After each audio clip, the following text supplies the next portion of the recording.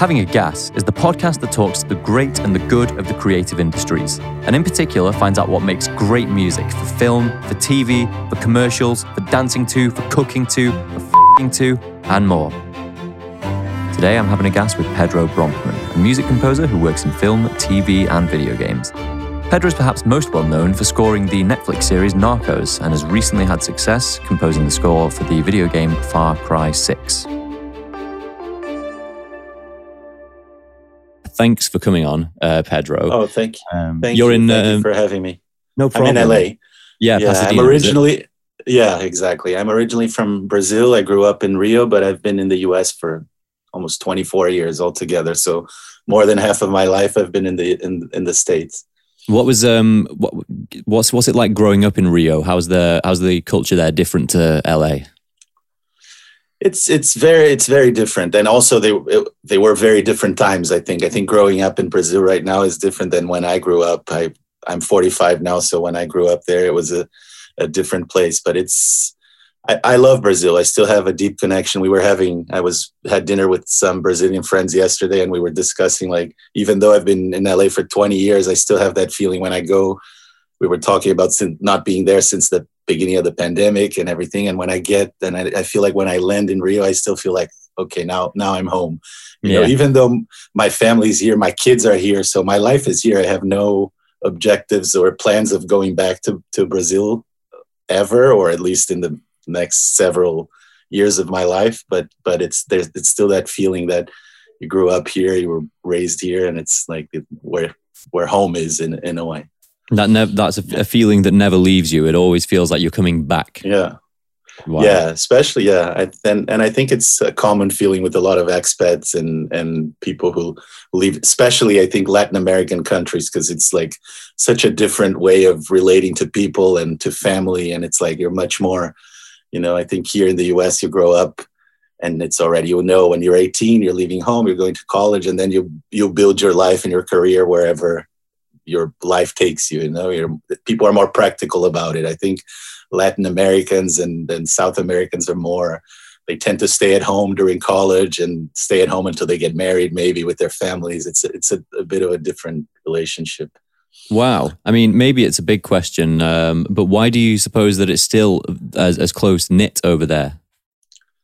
I think it's the culture. I think it's just the way it's ingrained. I mean, really, I don't know, but I feel like you're raised, even though I'm third generation Brazilian. I mean, obviously my ancestors are all European and mostly Eastern European. It's like some Portuguese and then Russian, Polish, and they were all moved to Brazil in the early 1900s. But my grandparents were already born in Brazil. But it's just, I think, a different way. I don't know if it has to do with the culture and with religion. I mean, it's just a different way you're raised. And I think also this thing of like the mother being more, closer to the kids and not wanting to ever to go away, and the kids feeling an obligation to take care of their parents later on. I don't, to be honest, I haven't been thinking about that, but it's an interesting difference. Well, I know that that was the case for my grandparents' generation. You would expect it to stay back home, but then in the 20th century, Western countries like the UK and the US experienced a great degree of just huge economic growth, to the point where before that, it would be seen as absurd to leave home and attempt to live independently at the age of 18. Yeah. So maybe it's just that we're a couple of generations behind, because since we were colonized by the Europeans much later, and our development started later, and we were maybe that's a good point. Maybe in a couple of generations, I feel like every generation we're getting more and more practical and more self-sufficient. Now with the pandemic, everyone is at home with Zoom and things, so maybe that distancing is natural, and it will just happen as we move forward. Yeah. So I suppose we'll sign up to, we'll spend 3 years reading about history and economics, and then Pedro and I will reconvene to explore the cultural differences between Brazil and the US. But we'll stay focused on you for now. And so what age were you when you moved to LA? I moved to LA, I was 25 years old. But before I went to school, when I was 18 years old, I moved to Boston to go to Berklee College of Music. Yeah. So I was there for almost 4 years, and then I moved back to Brazil for a couple of years. And then I moved here when I was 25. Berklee is a much beloved musical institution. And I saw that. Did you pick up your diploma from Chick Corea? I did. Exactly. He was the commencement speaker and the honoree for my ceremony. And I've always been a big fan of Chick's playing and he's done so much in so many different styles. He was really a very, very talented, and from what I hear, a very good person. So, but he was the one who handed me my degree from Berklee. So it's like the kind of magic touch to send you off into the world to become a great composer. What was the experience of Berklee like? What were those 4 years like? They were very interesting and very, very educational. Obviously, I had no plans or any idea that I would eventually end up doing music for film and TV. I didn't go there to study film scoring. I was primarily interested in performance and composition. And then I ended up taking a lot of jazz arrangement, like big band arrangement classes like that at Berklee too. But I did study quite a bit of composition. But my focus at the time was really playing jazz and playing the electric guitar and the nylon string guitar, which were my two main instruments. And I thought I would be a touring musician and a session musician and maybe a music producer, but I had no plans or any ideas that someone could make a living writing music for film.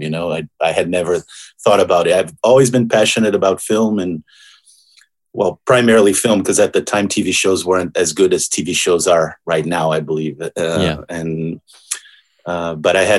really hadn't planned that, and we can get into it, but they were a series of things that ended up bringing me into this, and I think I found the perfect spot. So not only you have to have the preparation and the education and to be a composer and to be a film composer, but also things have to line up, and you have to get lucky along the way, because it's a competitive and it can be a hard field to get into, especially nowadays that everyone knows it's a good career in the music business, and the music business has changed so much. It's so hard to be an artist and have your, just by yourself, or have a record company behind you. And anyways, we can get into that too if you'd like. Yes, and it's an interesting observation though, and you've hit a couple of points that I've been wondering about for a few years. The first one is that you have something in common with another one of the prolific screen composers of the age, which is Ludwig Göransson.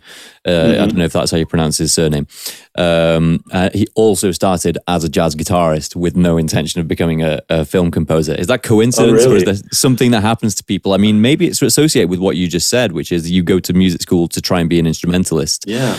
And then people kind of figure out the live aspect of music isn't what it was, and looking for some security go into composition. Is it something like that?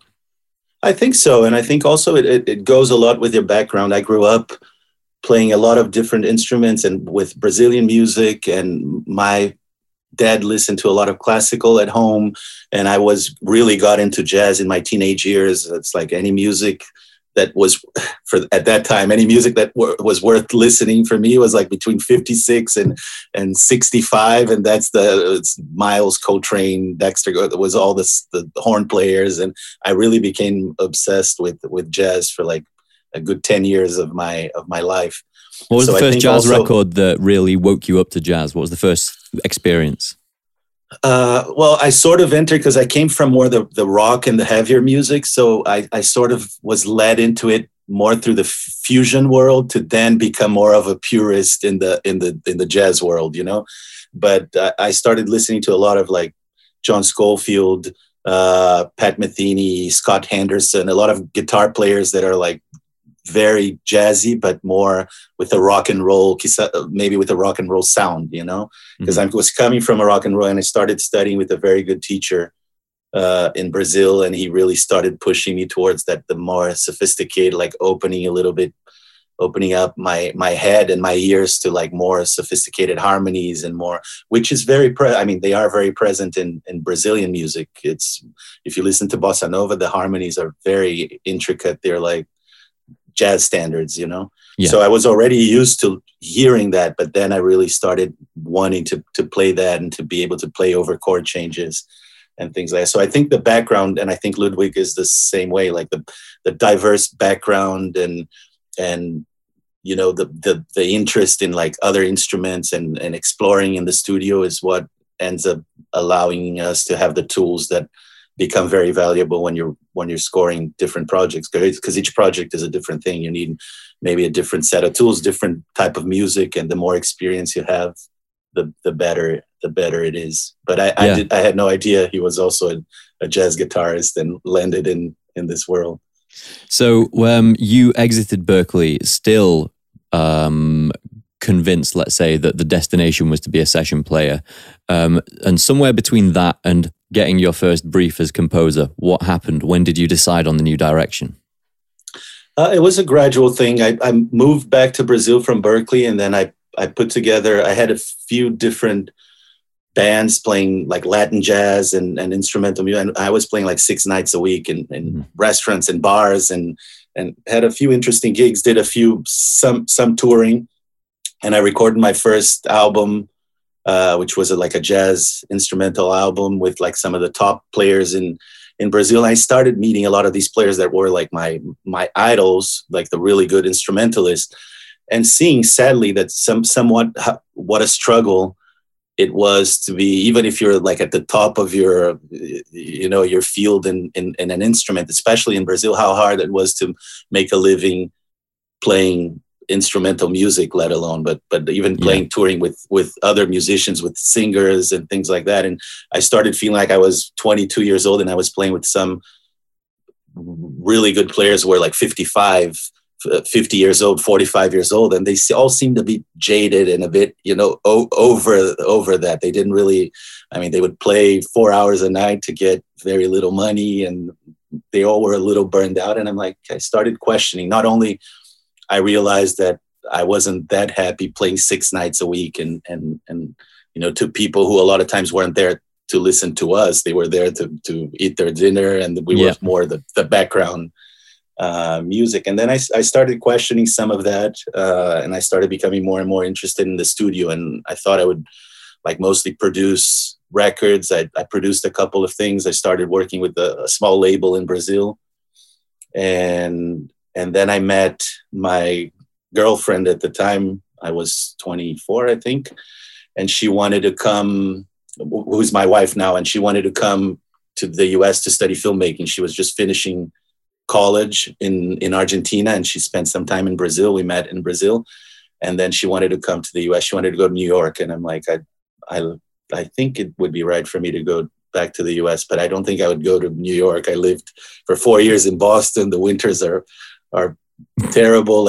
How about we go to California? So it's how we ended up here 20 years. It's going to be 21 years in December.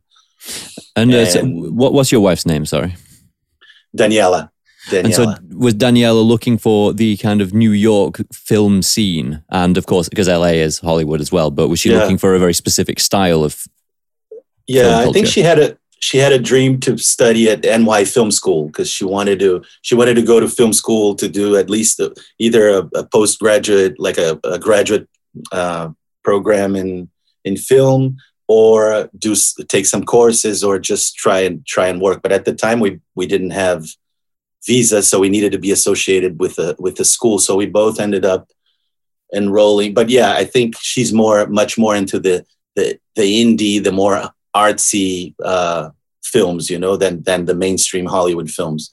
But we've been here 20 years now, and I couldn't think of myself living in New York. I love California. It's a more laid back place. I love visiting New York, but it has an energy that just makes me antsy and makes me, I feel like I'm always stressed out in New York. If I was living there, it wouldn't be great for me. I saw something recently that really finely articulated the difference between East Coast and West Coast culture, which is, the NBC sitcom 30 Rock? Yeah. They did the live show, and they did one on the East Coast, a live episode, one on the East Coast and one on the West Coast. On the East Coast one, every time they brought in a guest star like Matt Damon, John Hamm, the crowd goes berserk and everyone, applauds every time someone comes on. And the West Coast, it was super quiet.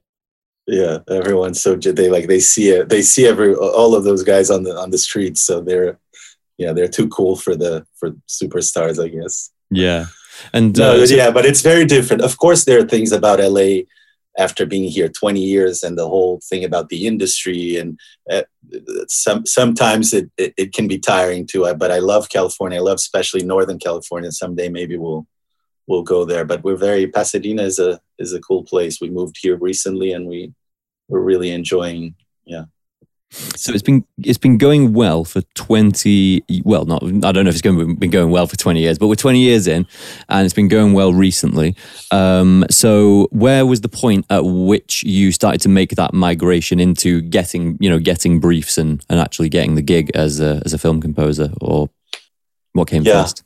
Yeah, that was actually associated with your first question. I think I skipped that part. I stopped earlier. But yeah, it was a trend. So we moved to California.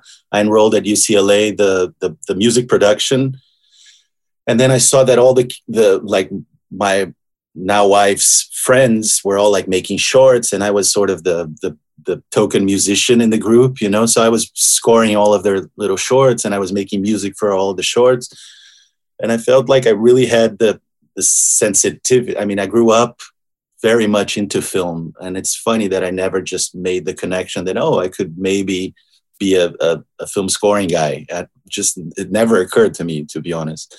So I started scoring some of the shorts, and then I switched my program at UCLA to the film scoring program, which we were recording with musicians every 2 weeks and actually scoring scenes and doing things like that. And I really felt, obviously I had training in composition and in orchestra. It's not like all of a sudden, no, I'm going to become a composer, and I've never composed before. So I had experience in that, but I really felt it was clicking with the images with the music, and that maybe that was my path. I had done some jingles and like music for commercials in Brazil even before moving here. And then it started really a phase of like studio exploration, becoming better because I hadn't really used computer in music that much. I was more of a pen and paper, guitar, piano type of guy. And when I would go into a studio, there would always be an engineer there. So I wasn't. So that the first couple of years was really figuring out technology, learning to record things and produce tracks myself with music libraries like you were talking about, Spitfire. And then I started working with a composer called Jeff Rona is his name. He was a pretty big composer.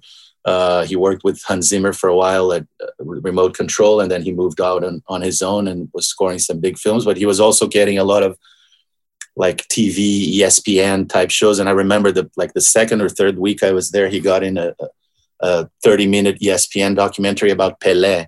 And he's like, "Oh, you're the Brazilian guy here. You should do the music for this."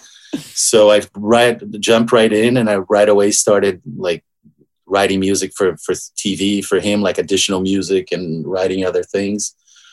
And at that time, the trailer music was a big thing. Like they used to hire composers to write music for trailers. Nowadays, most of the music is written ahead of time, and then they have multiple libraries to pull from.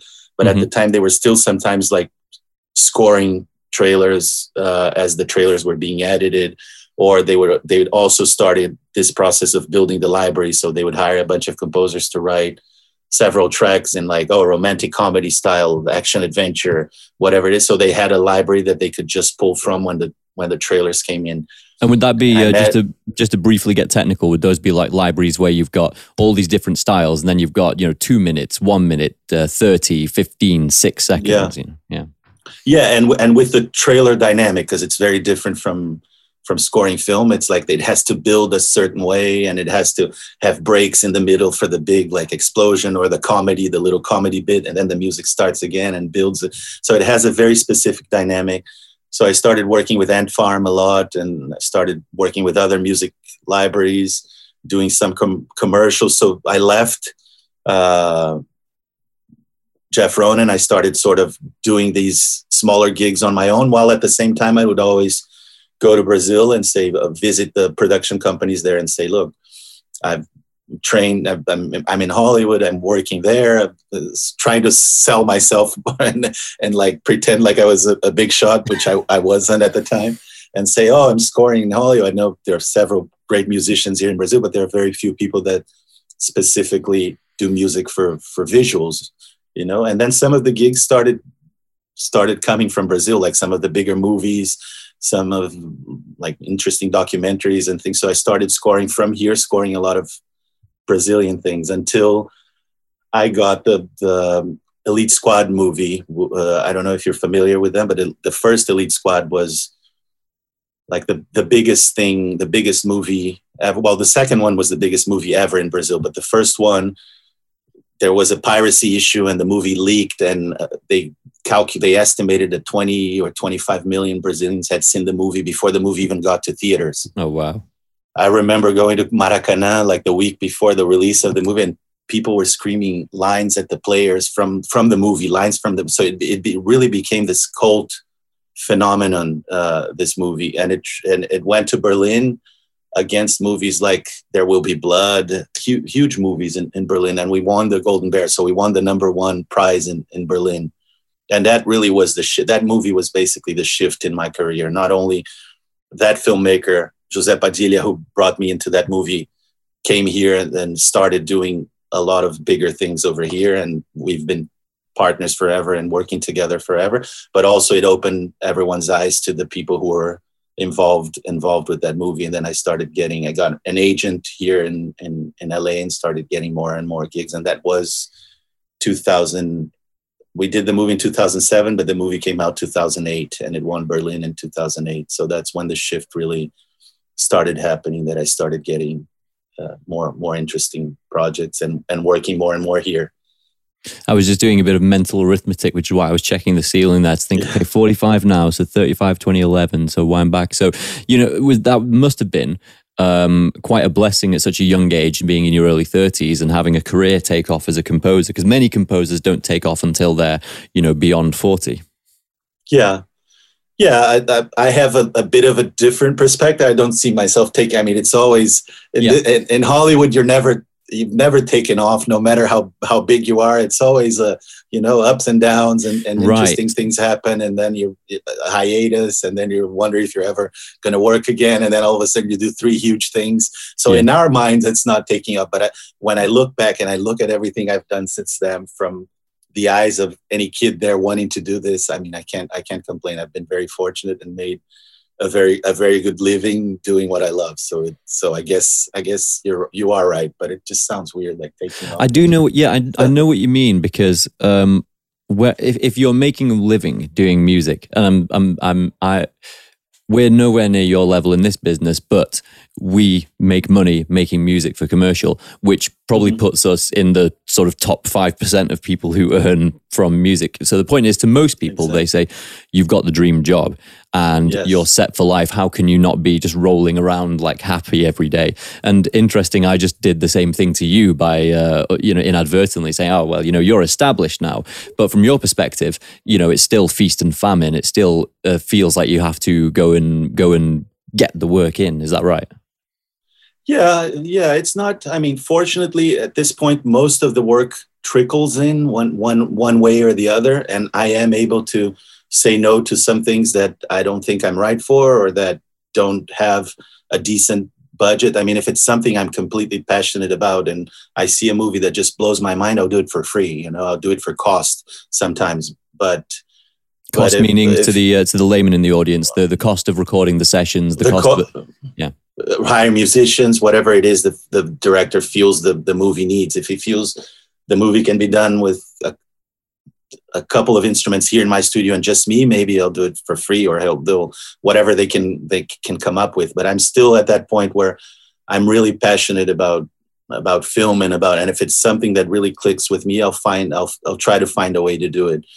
But it's feast and famine more in the sense of like you do a really huge, like I did RoboCop in 2014, and we went to Air Studios, which we were talking about earlier in London, and recorded with 82-piece orchestra, and it's $120 million movie. It's like anything you want in the and then I'm like, okay, so now when is the next one? And then it's feast and famine in that sense. I've had tremendous projects since then, and I've had some really big projects like that, but it's not like, oh, you do $120 million movie and that's what you're doing from now on. No, we're going back to the indies and getting paid little money to do the indies that you're passionate about, because they're going to go to Sundance and other filmmakers will see it. And so it's all about building, at least for me, it's about building the career in an interesting way and getting projects that really speak to you and that you think will have an important life and will connect, and people, whether it's industry people who bring you into the other jobs or just fans will enjoy, and you get to have your name associated with that. But it's hard to be a Hans Zimmer and get all of the big movies in Hollywood. It's really, it's not something that happens to 99.9% of the composers. So is, in the eyes of most screen composers, is it true that Hans Zimmer is seen as the 800-pound gorilla in the room, who's just got this center of gravity that everyone's going around? Yeah, for sure. He is. I mean, and don't get me wrong, he's a very talented man, a very smart man, and he's put in the work, and he came in at the shift in film scoring that just he was perfect for, and he's always delivered to any filmmaker. So whenever there's a problem with the score in Hollywood, whether it's the composer and the director not getting exactly not coming up with something that they are both happy with, or whether they test a movie and the audience doesn't love it, or has a comment about the music and then that composer needs to go. Usually it's like, okay, we know Hans Zimmer delivers it. Yes, he has a bunch of composers working with him, and he can turn around the score in 2 weeks if necessary, because he just pull in all the forces and pull in everyone into whatever project it is and get it done. So he has built an empire where things get done, but through a lot of hard work. I mean, he's a dedicated man who's been around for a long time and is probably the hardest working composer in the industry to this day. Very German of him to be like that, just hyper efficient and very, very just solid. I mean, I've seen him live. He seems like a pleasant person, but when I watched his description on Mix with the Masters recently, and this is to your point of saying about the shift in scoring, which we're going to talk about in a second, he was saying that a computer is as much of a musical instrument that needs practice as a piano, a guitar, or whatever else. And that Hans Zimmer set himself up to be prepared for the big shift by getting very, very good at working with samples. That's what he attributes part of his success to. And so, let's talk about that. Let's talk about the transformation. What has changed? I think a lot has changed, from the amount of music you have in a film to, I think, what goes along with that is if you have to, like, studios nowadays tend to fill a movie up with music. They're a little afraid of leaving the conversational gaps, the awkward silences. It's like they feel like music helps everything at all times. So let's just put all the music, wallpaper, everything in, and then there won't be silences. The pacing will always be good and things like that. But what comes along with that is the more music you have in a film, the less melody you can have. Because if you always have a melody playing, you're distracting the audience, or you're distracting. So I think there was a shift to like less melodic elements, and also you have a lot more other elements, like it's more visually more impressive, graphics, a lot of sound effects and sound design. And all of that is sort of fighting for the audience's attention. So how much can you, before, if you listen to like a Hitchcock movie, how much work the music was doing, you see that scene, that shot, like it's very slow and the guy just running and the music is blasting in the background. That's what was keep giving us that sense of urgency. Nowadays, I mean, they shoot action scenes, and it's unbelievable what they are able to do between visual effects and techniques of shooting, and the pacing is there already. The music is just there to give another layer, and then the explosions another layer, the sound effects, the visual. So it's really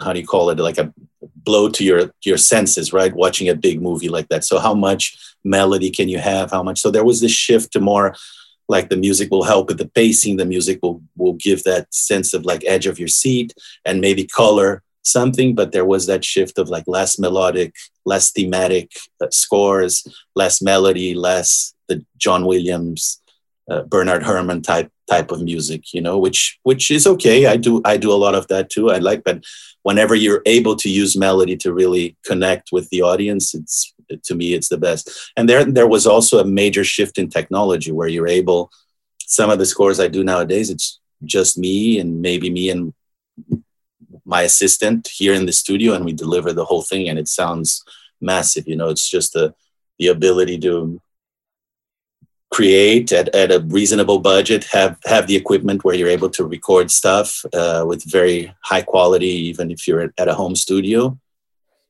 But with technology also, there were a lot of more challenges that came about, and where you have to be able to mock up the scenes. I mean, the director has to sit in the couch behind there and hear what the scene will sound like. And it's supposed, he expects to hear something as close to the final score as possible, you know. And a lot of times we end up like, I mock up a scene, they watch it, and then they get used to that sound, and then we go and record an orchestra afterwards to replace that, and they feel like it's not like the demo maybe was better because it was punchier, and it was, so can we go back to the demo? I'm like, we spent $100,000 to record this orchestra, we're going to go back to the demo. And then it's like a way of finding, of like maybe combining some of the elements of the demo that are really tight and really, because in my computer I can have a 500-piece orchestra playing.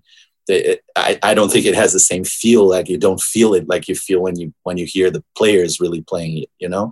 So maybe a combination of those two, which Hans Zimmer is also one of the guys who, like you said, started this. It's like he was the one recording the first sample libraries, but just for himself. It wasn't to sell like Spitfire but he would go to London and record these amazing musicians playing, and then he would build his own sample library just for himself and the people who worked at remote control.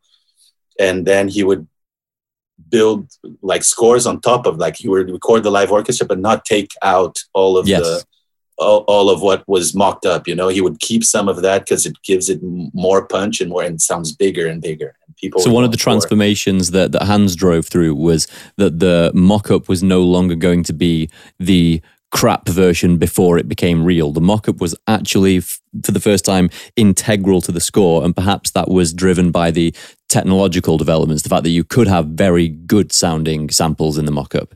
For sure. So at the same time, while the technology saves our lives and allow us to do amazing things, it also, I mean, John Williams, I think Spielberg would hear some of the themes on piano, and then he would hear the final score at the scoring stage along with the composer, you know. That's it. There weren't these dreadful rounds of approvals of like, can you change this? Oh, this is a little too slow. Can you speed this part up a little bit and then slow down the other one? And then really, like, they feel like we can do anything, transpose anything, and we can do almost anything with computers too. But it became a lot more like, sometimes you're spending as much time crafting and making it sound right and really mocking up that scene as you are writing it. You know, you don't just write a cue on piano. The orchestrator helps you orchestrate it for orchestra, and then you go on the scoring stage and record. No, everything is, cuts are changing multiple times. Before, they would only start scoring close to a final cut. Nowadays, even in the final cut, sometimes you already scored with the orchestra, the movie's still changing afterwards. So you're still having to do final edits to the score at the dubbing stage when they're dubbing the movie. So everything has changed so much as far as technology. And budgets have shrunk, surprisingly enough. I mean, before they would have more money to record, and now we have to be able to do more. And the budgets in general have shrunk in relationship to what they used to be. So, but we have more opportunities to do different stuff. So now there are video games. There's, you know, it's endless, the amount of media and content being created that actually needs music. You know, I'm actually talking to, well, I don't even know if I can say it, but I'm talking to a big company about scoring the opening of their podcast also, and they wanted to. So it's like, it's just the number of things that are possible nowadays for a composer, for someone. There's a lot of content content being made and a lot of need for music. So it opens up also the possibilities and the number of different things we can do. I do know what you mean about the change in the workflow that comes from the increased flexibility of the process. One of the composers that works for us today was having a reasonable challenge because the score was written for a 30-second ad that was hitting all the sync points, and the client keeps asking just for the edit to change, and the vision moves around. But as you know, vision isn't metered on the bar, and so they're kind of surprised that you can't just move the music along with the edit. Do you have that on a big film project as well? All the time. And like I said, even after, sometimes we're like, no, this is absolutely locked. We can score the orchestra. We can do that. And then we go and score the orchestra, and then you watch the movie again, and a lot of things changed. And then it's like trying to catch up and resyncing, reworking on sync points and things like that. Yeah, it happens all the time. And so if there's been let's say a 2.5 hour movie or 2 hour movie that's been re-edited, how long will you have to spend catching up with all those sync points? Will it be like a 4 or 5 days of work just doing that? Depends the amount of Usually we work like in chunks, like in reels. We still split, even though we're not really using film most of the time, we're still splitting a film up in reels and working in different sections. So a lot of times, especially the late changes, hopefully it's not a change to the whole movie. It's like, oh no, we had to change the ending, tighten this scene, and then it's just a couple of cues that you have to move around a little bit, and everything else can just get shifted. I mean, the scenes haven't actually changed, they just get shifted as like to 5 seconds earlier or 5 seconds later, but the scene is still playing the way it is. If it's a completely rehaul and like re-edit, then yeah, it can take a few days for us to I'm at a situation where I can have, like, a lot of times when things are being re-edited and we're working early on, I'll write to the scene, and then while I'm writing the other scenes, if there are changes to that scene, like my assistant will readapt the scene and I'll look at it again. But I'm not, most of the time, if they're happy with what the music is there, I'm not having to just redo it over and over and over myself. I can bring in people who can assist me with that while I'm able to continue to output music. Because if we were just to, especially here the other day, I was talking to a friend of mine, Heitor Pereira, a Brazilian guy also who's been doing a lot of animation. The amount of changes in anime, they start scoring earlier on, like he would do a 10 minutes scene, and by the time he gets to the end of the scene, he hasn't even sent the music, he's getting a new cut for that same scene, and you could spend your entire time just reworking pieces that you've written and not get to the end. You have to, especially a movie that has a time constraint or that's coming out at certain, if you don't do 3 minutes of music or 2 minutes of music, of approved music a day, you just don't get to the end. So you don't really have time to we either say, look, let's wait. You have the basic music there. We can chop the music up with the scene and leave it there. And in the end, I'll go through the whole thing and readapt it. But if they're expecting to have it tweaked as we go along, then you really need a few people helping you out to do those cuts. Otherwise, you just don't get to the end. So it's as if you do the initial composition, the initial ideation. It's your harmonies, it's your melody, production elements as well. You need to have a team of assistants that you trust to understand the way you intend things, and you can just pass that stuff off and say, if it changes, you're on the changes now. I'm going further ahead in the film.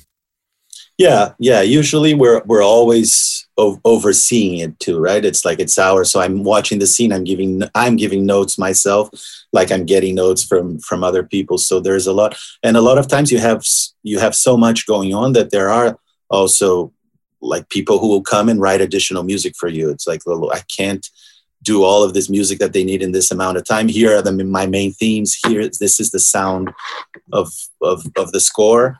And then you bring in someone to write for a couple of specific scenes, or you already have the theme for those scenes. And it's like, can you just work this theme into that scene for me while I'm doing these 5 other scenes that I have to get to? So that's something that I think, I don't know if it started with Hans Zimmer, but that Hans Zimmer has been a master of. He can get 5 major motion pictures at the same time with a very tight schedule, and he can get it all done because he created this empire really of people there and doing their own films and doing their own projects and all being major composers, but that they can also all come together when it's needed to crank something out or to work on 10 different versions for one scene that they're having problems with. And then the director can watch 10 different options and just say, this one, I like this one. Wow. Would you say that's like a sort of a well-kept secret about Hans Zimmer, which is that it says, music composed by Hans Zimmer, but there is a team working on it? Yeah. I don't think it's a secret. I think maybe he doesn't talk about it everywhere, but I think he's honest about it. And there's also like additional music. Usually most of the movies, if you watch the end of all the credits, there will be like additional music and the names of the composers. And it's not just Hans Zimmer. Everyone does it. Every busy composer nowadays, I'd say, most likely has an additional music guy or a couple of additional music people who are helping out and sometimes even writing music from scratch for them, So I suppose, let's perhaps dispel the myth for young composers who might be watching this with the aspiration of getting into the industry, that it is not the industry that it was in the late 20th century, where, as you'd say, you'd get a locked edit and you would, write your score and then, play bits of demo and then go to record it. It's an entirely different ball game. It is. And it takes a lot more or preparation, or at least understanding. We're wearing, as you can tell from our conversation, multiple hats. I have to be able to record and mix and do a mock-up myself besides writing the music. Yes. And then I have to be able to oversee sort of a small business that has other employees that are also working towards the same thing and oversee them, while I'm also talking to the producers and discussing scheduling and discussing where we're going to record, with who we're going to, how many musicians do we need. So it takes a lot of hats. I'd say most of the successful composers in Hollywood are not necessarily the best composers in the world, but they are the composers who can get it done. They're the most efficient. Obviously, who are talented, who have a broad spectrum, are able to work in several different genres, are quick, can deliver, are on top of the money, don't sit around waiting for inspiration. It's a very different industry than music for music. You're really, especially when you're working with a big company, they expect you to be professional, on time, deliver what's expected, and be cool with notes, with redoing things multiple times, that's really something else that this mock-up has brought. This is just, like you write them, spend all day, you write this beautiful piece of music that you think is perfect for it. Yes. And then the director listens for it in 30 seconds. It's like, I like it, but can we try something else? And you're like, yes.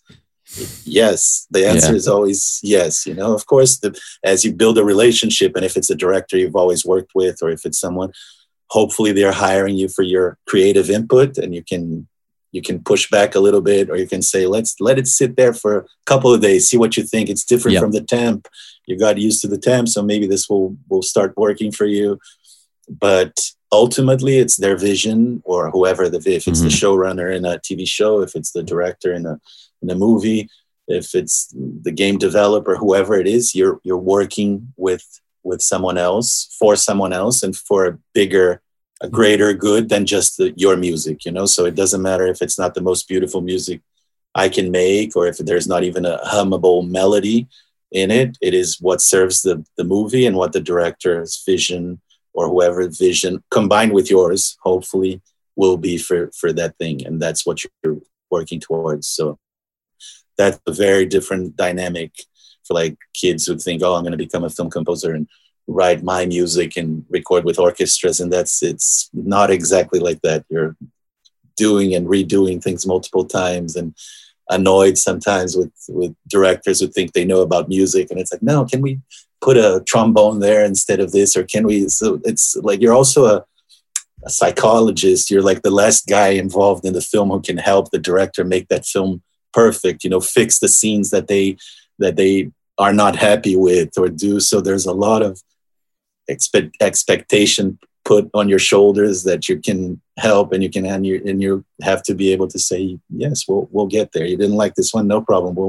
We'll do it again. It'll be much better, So it's a skill set. It's a combination of things that allows you, I think, to succeed in this industry and to keep working. And it's not necessarily I don't consider myself even close to the best composer, or especially orchestral composer. I'm not really a John Williams type of guy who writes pen and paper for orchestra, but it's about finding your voice, finding your style, hopefully having a signature that people start noticing and go to you for, and then you're able to deliver all of this other things that are expected without being said. They are expected of a film composer, I guess. Video game, TV. Absolutely. One theme that's been running through this is the idea of the reality of the job versus the expectation of the job. And one thing that sounds consistent is the process handling of the director or the client. It sounds very, very similar to the way we do things. We're on a much smaller scale, as we said. But one thing I'd be interested to know is we're always at our level fantasizing that, well, once you're in film, it's this land of plenty and it's much more straightforward. And we won't have, crucially, and this is the thing that that has bothered me most throughout the last 5 years, is the job's never in until it's done. And and you're paid. There's always a sense that you could be switched out at the last minute and say, well, sorry, we're just going to go another way. Is that still the case when you're working on a movie? Oh yeah, especially in the big movies. If you're not Hans Zimmer, of course, like we were talking about, especially in the big movies, yeah, you feel like your job. Well, during RoboCop, we had several. I mean, I was brought in by that director. Was a Brazilian director who directed the Elite Squad movies that I talked about early on. So then he made a move. He's also living in the US, and he gets hired to do this huge movie for MGM. And he's like, oh, I want to bring my guy. And they're like, who's your guy? And we've got our guy. 2013. It's like, oh, and not only that, he wanted to, like, he has 12 weeks to do the director's cut. And then he's like, I want to do the director's cut, and I want to have your music in there, and then we're going to test the movie like that. So he wanted to basically finish the movie without the big visual effects and all of that. That comes in the end. But he wanted to have the movie as close as possible in 12 weeks with his edit and my music. And I would get calls from MGM every day. It's like, we haven't heard anything. We haven't approved anything. If we test the movie with you, which they were helping me. I mean, they were trying to help me say, look, if we test the movie with your music in there, and there's any comments about not loving the music, it's likely we would need to replace you. They were sort of like explaining to me the situation, but at the same time, my loyalty is with the filmmaker whom I've worked on several movies before, and who's asking me, no, let's do it. I want to have your music in there. I want to be able to test. So it's like, but you never know whether you're going to make it or whether you're going to be replaced, whether they're going to call. We keep talking about him as if he's the evil guy, but no, the Hans Zimmer, who's the hero, probably, who comes in to save the day for the studios. At least they are investing $120 million into this thing. They can choose, ultimately. I mean, hopefully they, like we talked about, they respect the filmmaker's vision and allows the filmmaker to do his film, but ultimately it's their money. So it can be a hard process, especially in big movies like that. If you're not an established name with $100 million movies, it can be very stressful. And it's become a thing where even the big composers get replaced all the time. A lot of times it's like you have very little time to it's rare nowadays that they bring in a composer very early where you're seeing early cuts and thinking. Usually it's like the film is almost edited, locked, which never is. Like I said, it keeps changing forever. But in their minds, the film is always locked. Okay, let's bring in a composer to do this whole thing in 2 months. Yes. And then it's like 2 weeks go by and he's delivered a few themes and the director is not crazy about it, or the studio is not crazy about, okay, next, bring in someone else. Yeah. Okay, next, bring it. Even the big guys, I mean, they get replaced all the time. This industry is very cutthroat and very tough in that sense that it's hard for them to communicate musically exactly what they want. and you have to come up. I mean, you come out of the blue. You've never heard of the project. You're watching the movie. You have to crank something out right away. If you don't hit it a home run right off the bat, a lot of times it's like they don't have time. They're like, let's just see what someone else would do, and bring in someone else. So it can be tough in that sense. So no, there's never job security in any aspect of it. I feel when you have more time, when it's more thought out, when they know they go for you because they like what you do, and then they bring you in earlier, and it's never a bad experience. The thing is, it's become an industry where no, we do this here, and then the music in the end, and it has to take place this way. And a lot of times they end up having problems finding the right person or getting the right voice out of the right person. Sometimes it takes a while for them to find the right theme, or we have to rewrite things a few times to get there. Now, I'm guessing as well, another problem is when you're brought late onto a project and they're saying, can you just get this done? Most composers don't have the luxury that Chris Nolan purports to offer, which is Chris Nolan says he doesn't use temp music. I'm guessing when you're brought on late, the whole thing is just saturated with temp, and they're saying just do these things. Yeah.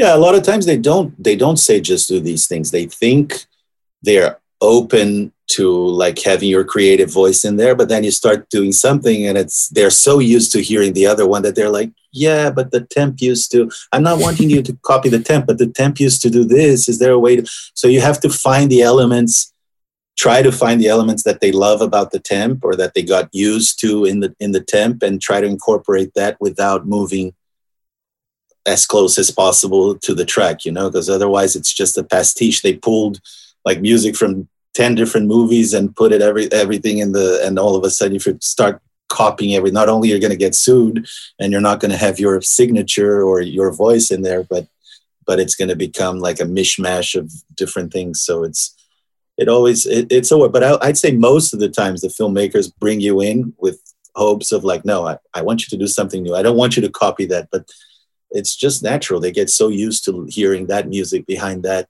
scene that sometimes it's tough to introduce something new, and that's why I always say keep it in there, listen to it for a couple of days. If I have that relationship to tell the director, leave it in the cut, just watch with it for a couple of days, see if it grows on you. If it doesn't, we'll do something new, but I think it's the right thing for this scene. Usually if it's like a good director, a guy who's been working in this industry for a while, and he's telling you no, and you don't have a previous relationship with him, you don't just push it. You do a few versions until he's happy. But if you have a working relationship and you're able to say, I think it's the right one, can we keep it in there just so you, and a lot of times it grows on them. A lot of times you still have to redo it. But at least it gets that temp out of the way, and then they maybe can start thinking about other things. So when you introduce a third piece, they will be more open to it than just being glued to the original temp, the process of trying to help them get unstuck from the temp is really interesting and sounds quite familiar. Recently I produced a record for an artist, and of course you're working with these demo mixes the whole time, very rough, and I'm no mix engineer, so you kind of got an idea of it. And I send it to my guy in the Czech Republic. He's a great pop mixer. Comes back, and the first experience is always, ooh, I don't know, it sounds different. Even though the other one was bad, I'm used to it. And so it sounds like you do a similar thing, which is we say 3 listens. First one is a palate cleanser. Second one, you start to notice stuff, and then the third one, you're actually listening to it. Yeah. Even, I mean, we're all like, I think it's a human thing, right? Like I said, a lot of times we record the orchestra and then afterwards they're like, oh, it sounds different. I like the demo better. And it's like, no, it's just getting used to change. I think humans have a hard time getting used to change or to something new. And my wife always says when she buys a new piece of furniture or something new and I get in the house, like, oh, I don't like it. She's like, you just don't like change. Wait, you'll like it in a couple of days. And it's true. I guess it's our nature. And then as we get used to it, or as we learn that that's the way we are, we also start trying to act differently. But I do that all the time. I usually I'll write, let's say 2 pieces of music in 2 scenes in one day. And then I just go away from it. And then the next day I come in the morning. First thing I do is take a listen and see if I still had the same feelings I had about it the previous day. And a lot of times it's like, oh no, I need to change this, this, and this, or oh no, this is wrong altogether. Or yeah, great, this is perfect. But it's like, it's always important to try to take some time, especially when you're producing a lot and doing a lot of music in a short amount of time, to like listen again before you send out and say, yeah, I think this is right. Well, yeah, because presumably you'll be working such long days that by the end your ears are quite fatigued and you're not noticing some things that you would notice the morning after. Yeah, definitely. Yeah, I'm not proud of it, but nowadays like people are always like, oh, so what new albums are you listening to? What cool? And it's like usually when I'm in like producing a lot, or when I'm on a tight schedule, I'll listen to podcasts. I'll listen like news radio or things like that in my car. I don't really listen to music because it's like you're with music all day long, and then your ears need that break, or even like when we watch Netflix. Well, we have two young girls, 6 and 3. So when we get to watch our shows, it's usually after they're in bed. So it's like the volume is very low and you can barely hear the music. So I'm watching these shows and not paying attention to my colleagues or to the work they've done. And I realize a lot of them are doing the same, or most people are doing the same with my work, but hopefully when it's heard properly, it gets you even more into the story, and it just becomes a different thing when you're able to really immerse yourself into the show the way it's supposed to be, nice TV, nice sound system, and a decent volume. You'll get a lot more from the experience. I'm presuming by the time the music goes to the dub mix, it's away from you at that point. You're not working with it anymore. Yeah, most of the times I go to the dub, at least like I'm not there the whole dub, but I go in the end for like final notes, or to try to help the score a little bit, especially in like bigger movies. They tend to like the sound editor is always there, and he's the one who did this like the sound design, the explosions, the things like that. So I feel like the music is always being brought down, and the other work is getting. So I like to always go in the dub in the end and say, look, this scene really we need the music to push a little more, or the director is also there, and I'm like, don't you think this scene should be like everything else, almost like all the way down, and music, it should really be about the music. And sometimes you win some of those battles and you get the mix more. And I'm not just fighting for them. I'm really working for what's best for the film. Yeah. But I think the music should be heard in most of the scenes. And that's the reason why the music is there. Right. But for some scenes you can keep it very low and it's just giving that little coloring. But in some scenes it is about what's going on with the character, and the music is helping tell that story. So it is about the music. It shouldn't be buried behind everything else. That does sound so familiar though, because even over here in the work we're doing in advertising, the hierarchy of mix is always, it's like voice, sound design, and then music is seen as a bed. And I think that could be to do with what you mentioned at the very beginning, which is that we're in an era where everything is kind of over-composed. Music is through everything, and so it's seen as something that just underpins the dialogue and the spot effects. Yeah. I find myself all the time telling directors, I don't think the scene needs music. I think the acting is so good. I think can we? My feeling is when the music comes in, it should say something. If you have 2 hours of music in the background and go from one piece to the other, it just becomes background music. It just becomes like elevator music. Even if it's very good music, it doesn't say something when it comes in. If you have a movie that has like a scene with nothing, and then all of a sudden the music starts creeping in, you feel it. Like you feel there's something different. There's something going. What are they? You're not thinking about it, but subconsciously it's affecting you and it's saying something. When it's just wall to wall, you just lose that element very much. So I think so. A lot of times I'm telling them, I don't think we should have music here. Can we have a bit of silence here? We're coming from like 2 huge cues back to back. I don't think we need any music for like these 2 next scenes. And even though a lot of times it's better for me, not that I'm getting paid more if I write more cues. I mean, video game world is that they pay by the minute, but film world, they agree on a fee, and however much music is in there, you're doing for that fee. But in royalties in the end, I mean, the more music you have in the film, the more performance royalties you'll get in the end. So the more ASCAP will pay out. The more ASCAP will pay out, or BMI. Or BMI, yeah, of course, yeah, or PRS over here. We get a lot of PRS, but the fact is we've been talking for an hour and we haven't even talked about games. And I really wanted to touch on a bit of the difference between those two cultures because I can't keep you all day, although I can see clearly that I could keep you all day and we just keep going around the houses and talking about the craft. But there's a lot left to learn. Let's just focus on that for a minute. What's the difference between scoring for game and how different is the process? You know, is scoring gameplay different to scoring cutscenes and film? Yeah, that's exactly, that's one point I always illustrate. Like the movies, most games nowadays, big games, they have like a movie within the game, right? They have all this, they're very rich in story. They're really investing in story, I think most video game companies. So there's this whole set of characters and backstories and things that are going on that you're told as you go through the game. So you have missions, and then in between the missions, you have the cutscenes, the cinematics. And that part is very much like scoring a movie. You know, you get the scene, and in most cases, video game companies are good about that. They say this is locked, and it is locked. I've had to change almost non-existent the amount of times that they made changes after they told me it's locked, different from the movie studio.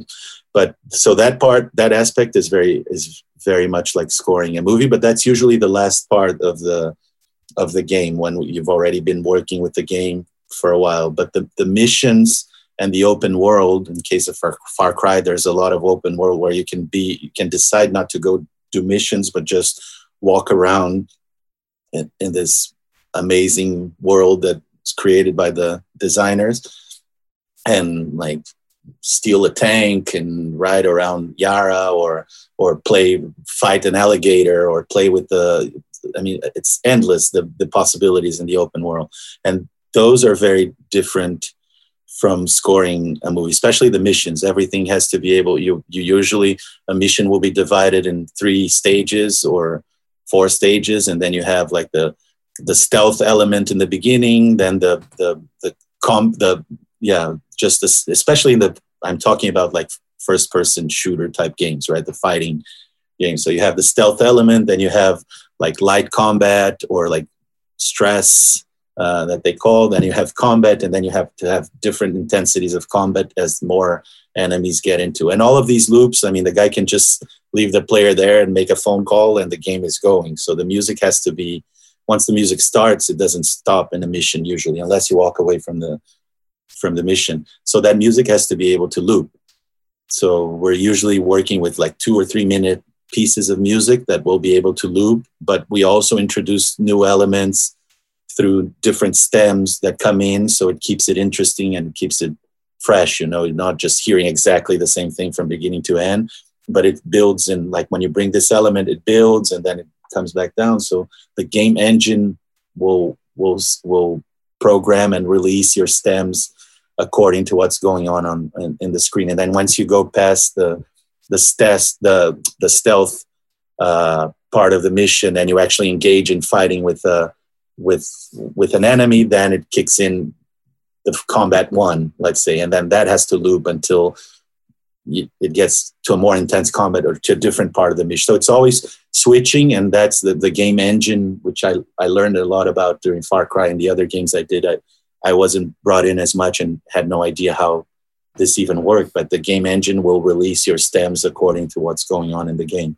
And not only that, the same piece, let's say Combat 2, has to be able to play smaller, so then you have just a stereo stem, or it has to be like more enemies came along, then you release another stem, and then it becomes something bigger, and then you release tanks come along, and then it's like a third stem of like high energy percussion. And then so all of a sudden the music is changing. It's the same piece of music, it's in the same tempo, but it can play very differently if you have just one stem or if you have 5 stems playing at the same time, And is that something that is that a process where a lot of creative potential was realized sort of late, not later on, but of course, when a technology first arrives, you're not going to be able to make use of all the potential that it has, because you have to just start doing stuff and experiment. But it sounds as if the method of releasing music during the game has gotten much more sophisticated over the last sort of decade or so. And what you're describing kind of sounds a little bit like, you've got an Ableton session where you've got one block playing and then you can put another one over the top of it and a third one, and then you can pull one out and you've got the first and the third, and all these different ways of manipulating the musical experience, because game music cues when I was growing up in the early 2000s were very glitchy, Yeah, it is. And I'd almost say a lot of times it's like deconstructing it also. It's like make an Intensity 9 combat scene, so full-blown blasting combat scene, and then it's like, okay, how do we bring this down? How do we make like an Intensity 3 out of this Intensity 9? So you take stuff out, and then you decide, okay, what should be stem 1, what should be stem 2, what should be stem 3. So sometimes it is like, start small and add to the top, and sometimes you do it as big as you can and actually find ways to trim it down and to bring it down. But if you're in a Combat 3 in a mission, it's probably gone through Combat 1 and Combat 2 already. So when you're Combat 3, it's not going to like become very quiet. It can have a few extra layers to go even more over the top, But at the same time, at that point, there's like explosions and gunshots and things. So it's again the thing about, I don't know how I haven't been involved with mixing at all or seen what goes on and like mixing these games, but it's like it's an overwhelming for me to think about even the amount of elements that are going on and that are being mixed in real time, and the game engine is doing all the balancing and doing all the. It's amazing to think what goes on behind the scenes of like a video game after everything's delivered, the amount of tracks that there are in there, and it's not like mixed over a month and then you always hear it that way like it is in a movie. It's mixed every time you play. The game engine is doing a balancing of what it was programmed to sound like. Yeah. So yeah.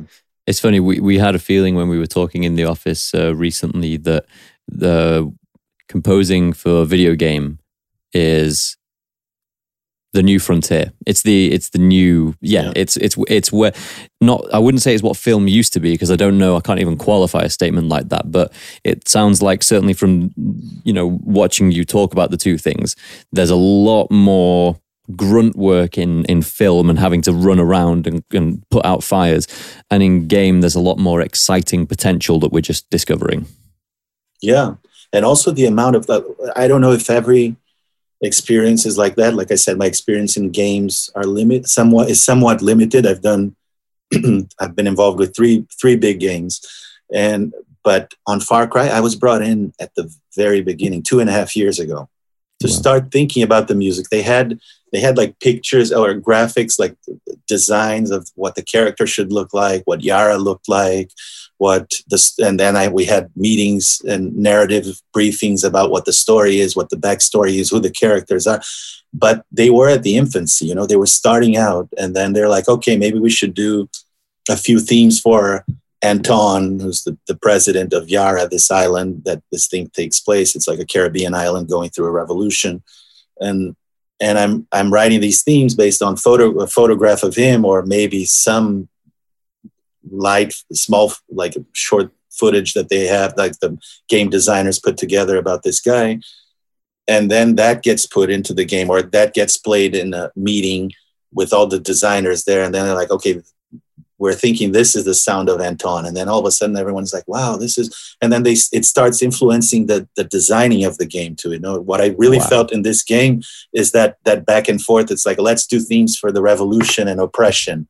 It's like very open. It's like, just what do you think the sound of Yara and the revolution should sound like? And it's like, write 3 different pieces of music, 2-minute pieces of what the revolution should sound like. And then they were telling me they played in this conference room, like 200 people in there before COVID, obviously, 200 people in there. It's like, this is the revolution. And they play the music and everyone is like, oh, everyone's like applauding. I was very excited to, that's what they told me. Everyone got so excited, and it sort of feeds their process too. So it's not just me responding to what I see on screen, but it's really been a collaborative thing where they're getting my stuff and then they're moving on, listening to that and designing the rest of the game based on those sounds also, and the other way around, which it always is me getting inspired by the story and the visuals and the things to do my job. And it's, almost 3.5 hours of music, of my music alone. Besides, I know the audio director had like Caribbean bands playing like different music that would be playing on the streets. They licensed a lot of music that would be playing in the cars. You get a car, like diegetic put on the music radio, in the game. Exactly. But of my score alone, there's 3.5 hours of music. Yeah. Wow. So it's take note, young composers. Games are the place to go for that. Just that it sounds exciting, and it, like I say, I've been sort of paying attention to the way you've been talking, and there's just much more animation and like just potential in this realm. So, but it sounds as if, we're gonna have to come into land in a moment, because it's been a great conversation. I hope we can do this again because there's more to talk about. Of course, it'll be my pleasure. But it sounds as if, just to close this off for the anyone in the audience watching this with a kind of aspirational thing, there's no direct route into it. No, I don't think. I mean, I get a lot of people now contacting me and saying, I want to be a composer for video games. I want to write, what should I do? And I think what I always tell young composers is the reason I'm here is because I didn't limit my possibilities starting out. If you say I want to compose for games and that's the only thing, you're really limiting your possibilities of like getting good training and like, working on shorts with young filmmakers and doing things like you learn to do music for video. You can go to school and you can get the tricks and techniques. And of course you need to know composition somewhat. That's something else. People think now they have all these loops and all these libraries and it's like, oh, I can be a film composer. And it's like, yeah, but who's going to call you if your sound is exactly the same, or if we're hearing the same loops in your music as we're hearing on everyone else's? So after you've done the work and you have somewhat of a voice and experience in different styles, and you've written some music, it's like, do whatever you can. Start commercial. Look at my trajectory. It's like trailers, commercials, documentaries, film. Then I jumped to film. Then I went back to TV. Then video games. Now it's like, if you limit yourself in any way, you're just doing yourself a disservice. So try to compose as much as you can and to work with as much. Like we talked about content creation nowadays, it's the number of things being done out there, and everyone needs music, and that's how the young people are going to learn. Or working with other composers, usually it's a really good, not necessarily a good way in, because I think a small percentage of the people who come in as assistants end up sticking around and really being put through all the shit that sometimes assistants have to put up with in like the bigger studios, I'd say. Not with me. I mean, me, it's just me, and whoever's working with me will get a lot more information, I guess. But a lot of times, a lot of the big composers nowadays started with Hans Zimmer as his assistant and are now writing some of the biggest films in Hollywood. And just going back to the previous question about whether film is the place to be or video game is the place to be, I think films are going through a tough time right now. There are a lot of movies being made, of course, but very few movies are big enough or have a big budget. And those that have a big budget are usually going to the big composers here. So it's very hard to break into film, and it is a stressful you're dealing with a lot of money, people investing, which is with video games too. But video game companies are like younger; they have a different way of working, and so it's hard to get into film, and it can be stressful. But to me, it's still my passion. I got into it because I loved film, and writing for a film that you really believe in. There's nothing like it, and to know that it's going to be out there like that forever. But video games are fascinating. It's if you get to do a AAA game, it's really well paid. There's a difference in the back end because you don't have performance royalties like you do in TV and theatrical and like movies that get released, which is a big part of a composer's income. We can get into that. I know you wanted to land. I'm opening another can of worms here. royalties are a big part. I think after you've established yourself somewhat, I'd say more than 50% of your income will be from royalties, from performance royalties. If you keep all your writer shares, we all should always fight for that and keep our writer share. Because we know full well that there's always people swooping in to try and get hold of some of the royalties. There's been, it's normal that a big company that's investing in the film will keep the publisher share, right? They own the masters and they keep the publishing, which is fair and reasonable, I think. But there's been a trend of like some streaming companies trying to take the writer share also and saying, okay, I'll pay you more upfront, but I'll keep the writer share because I don't want to do the accounting. I don't want to figure out and pay through ASCAP and do this. But it is the bulk of your income after several years working and a lot of stuff done. It ends up being the bulk of your income going forward. So I think it's important.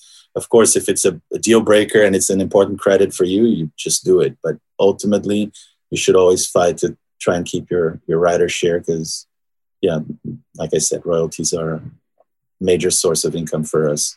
But if you're video games, video games don't have that yet. I think it's being figured out because like someone can play on Twitch for 9 hours and there's like 50,000 people watching him play on Twitch. And so that music is being publicly performed. So there is a discussion now about royalties going forward, YouTube, Twitch, all of these platforms.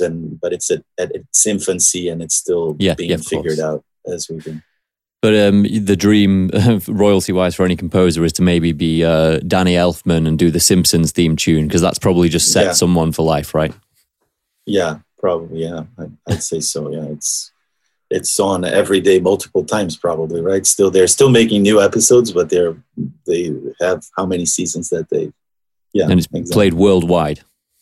Yeah.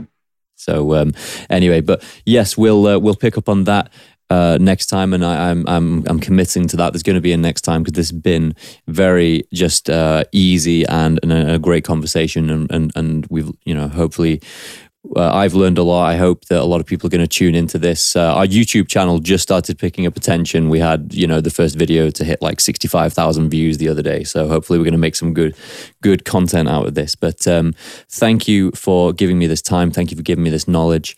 And best of luck, I suppose, with the upcoming release of Far Cry 6. It's not far away, is it? No, it's October 7th. I'm actually going to Toronto on the 5th.